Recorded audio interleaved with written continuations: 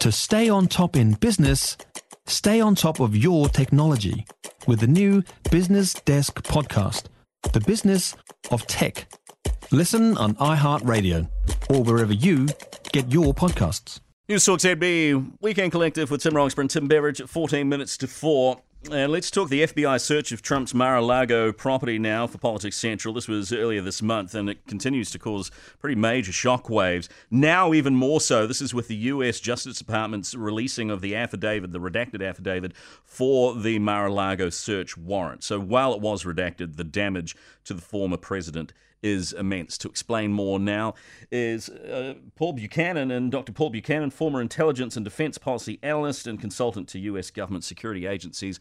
Always a pleasure. Good afternoon. Good afternoon, gentlemen.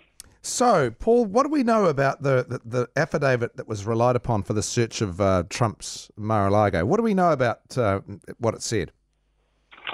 Well, it said that he is suspected of unlawfully taking classified information out of secure sites, obstructing justice when the National Archive went after those documents over the course of 2 years now.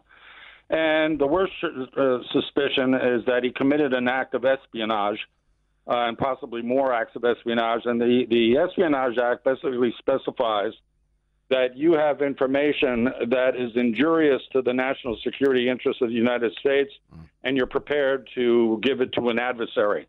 Jeez. So that's the heaviest of the charges. But this goes beyond that. Because in the affidavit, they identify the classified documents that were taken as confidential, secret, and top secret. We'll leave aside the first two because those are minor classifications. They redacted the really serious stuff, which is secret compartmentalized information, and then the creme de la creme, special access programs. Reports are that he had those type of documents in his possession. There is no legitimate reason whatsoever for him to have taken them out of the White House. In fact, when he reviews such documents, he's supposed to be in a room with other people so that they cannot be purloined. So this is turning into it's almost like a John le Carré novel in the sense that it involves potential acts of treason. And if you want to get into it, the consequences so far may be worse than we think. What were the special access things you were referring to? Is that to do with human intelligence and who the spies are and really sensitive stuff like that? Or can you explain that a bit more?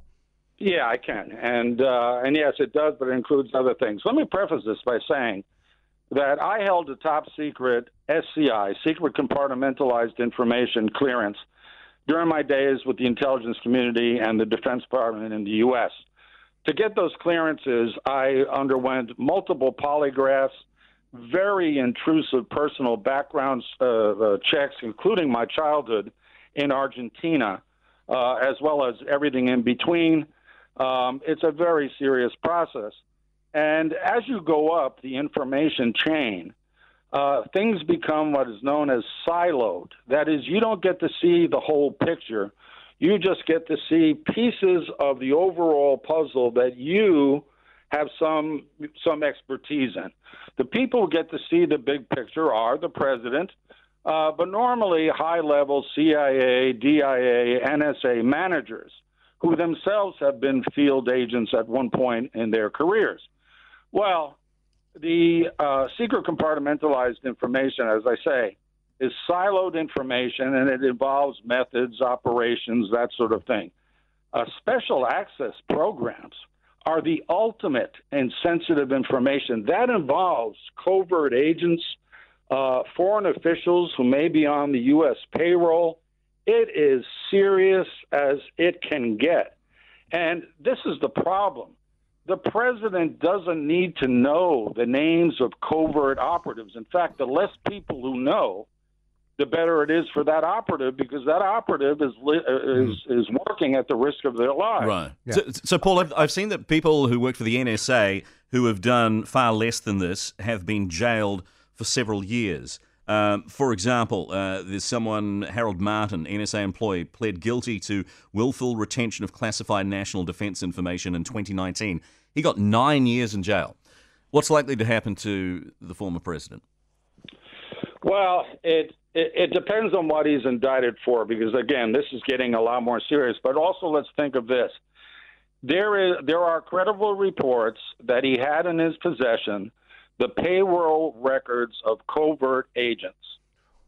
That's almost unbelievable. Yeah. If that's the case, and so far no one's disproven it, and the FBI has not come out and said otherwise, that means someone in the CIA payroll department took the names of covert agents, placed it on a data sheet or on a flash drive, took it out of the Langley building and gave it to someone in Trump's entourage, and it wound up in his private quarters in Mar-a-Lago.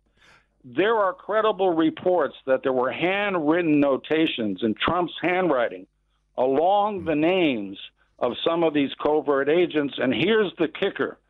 Just in the last 24 hours, there have been reports that over the past 2 years since he left office, several of those agents, undercover covert agents, have been killed or imprisoned in foreign theaters. If that happened, someone died as a result of Trump's behavior, this is treason, and it's a capital crime.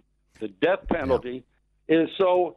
We're moving way beyond low-level espionage. We're moving into, the core of national security. And I have a feeling that regardless of what happens to Trump and his entourage, because, again, if all of this is true, this is a criminal conspiracy of a magnitude we've never seen before, right before the midterm elections that the Republicans otherwise would have won. This could fracture the Republican Party between national security conservatives and then the MAGA crowd. We really appreciate your insight as always, Dr. Paul Buchanan, former intelligence and defence policy analyst in the States, at 7 minutes. If you enjoyed this podcast, you will love our New Zealand Herald podcast, The Little Things, hosted by me, Francesca Rudkin, and my good friend Louise Airy. We focus on all the little things that you can do to make a positive impact on your life and to cut through the confusion from the health and wellness industry. Join us every Saturday to hear from the experts for all the tips and advice you need. Just search The Little Things on iHeartRadio or wherever you get your podcasts.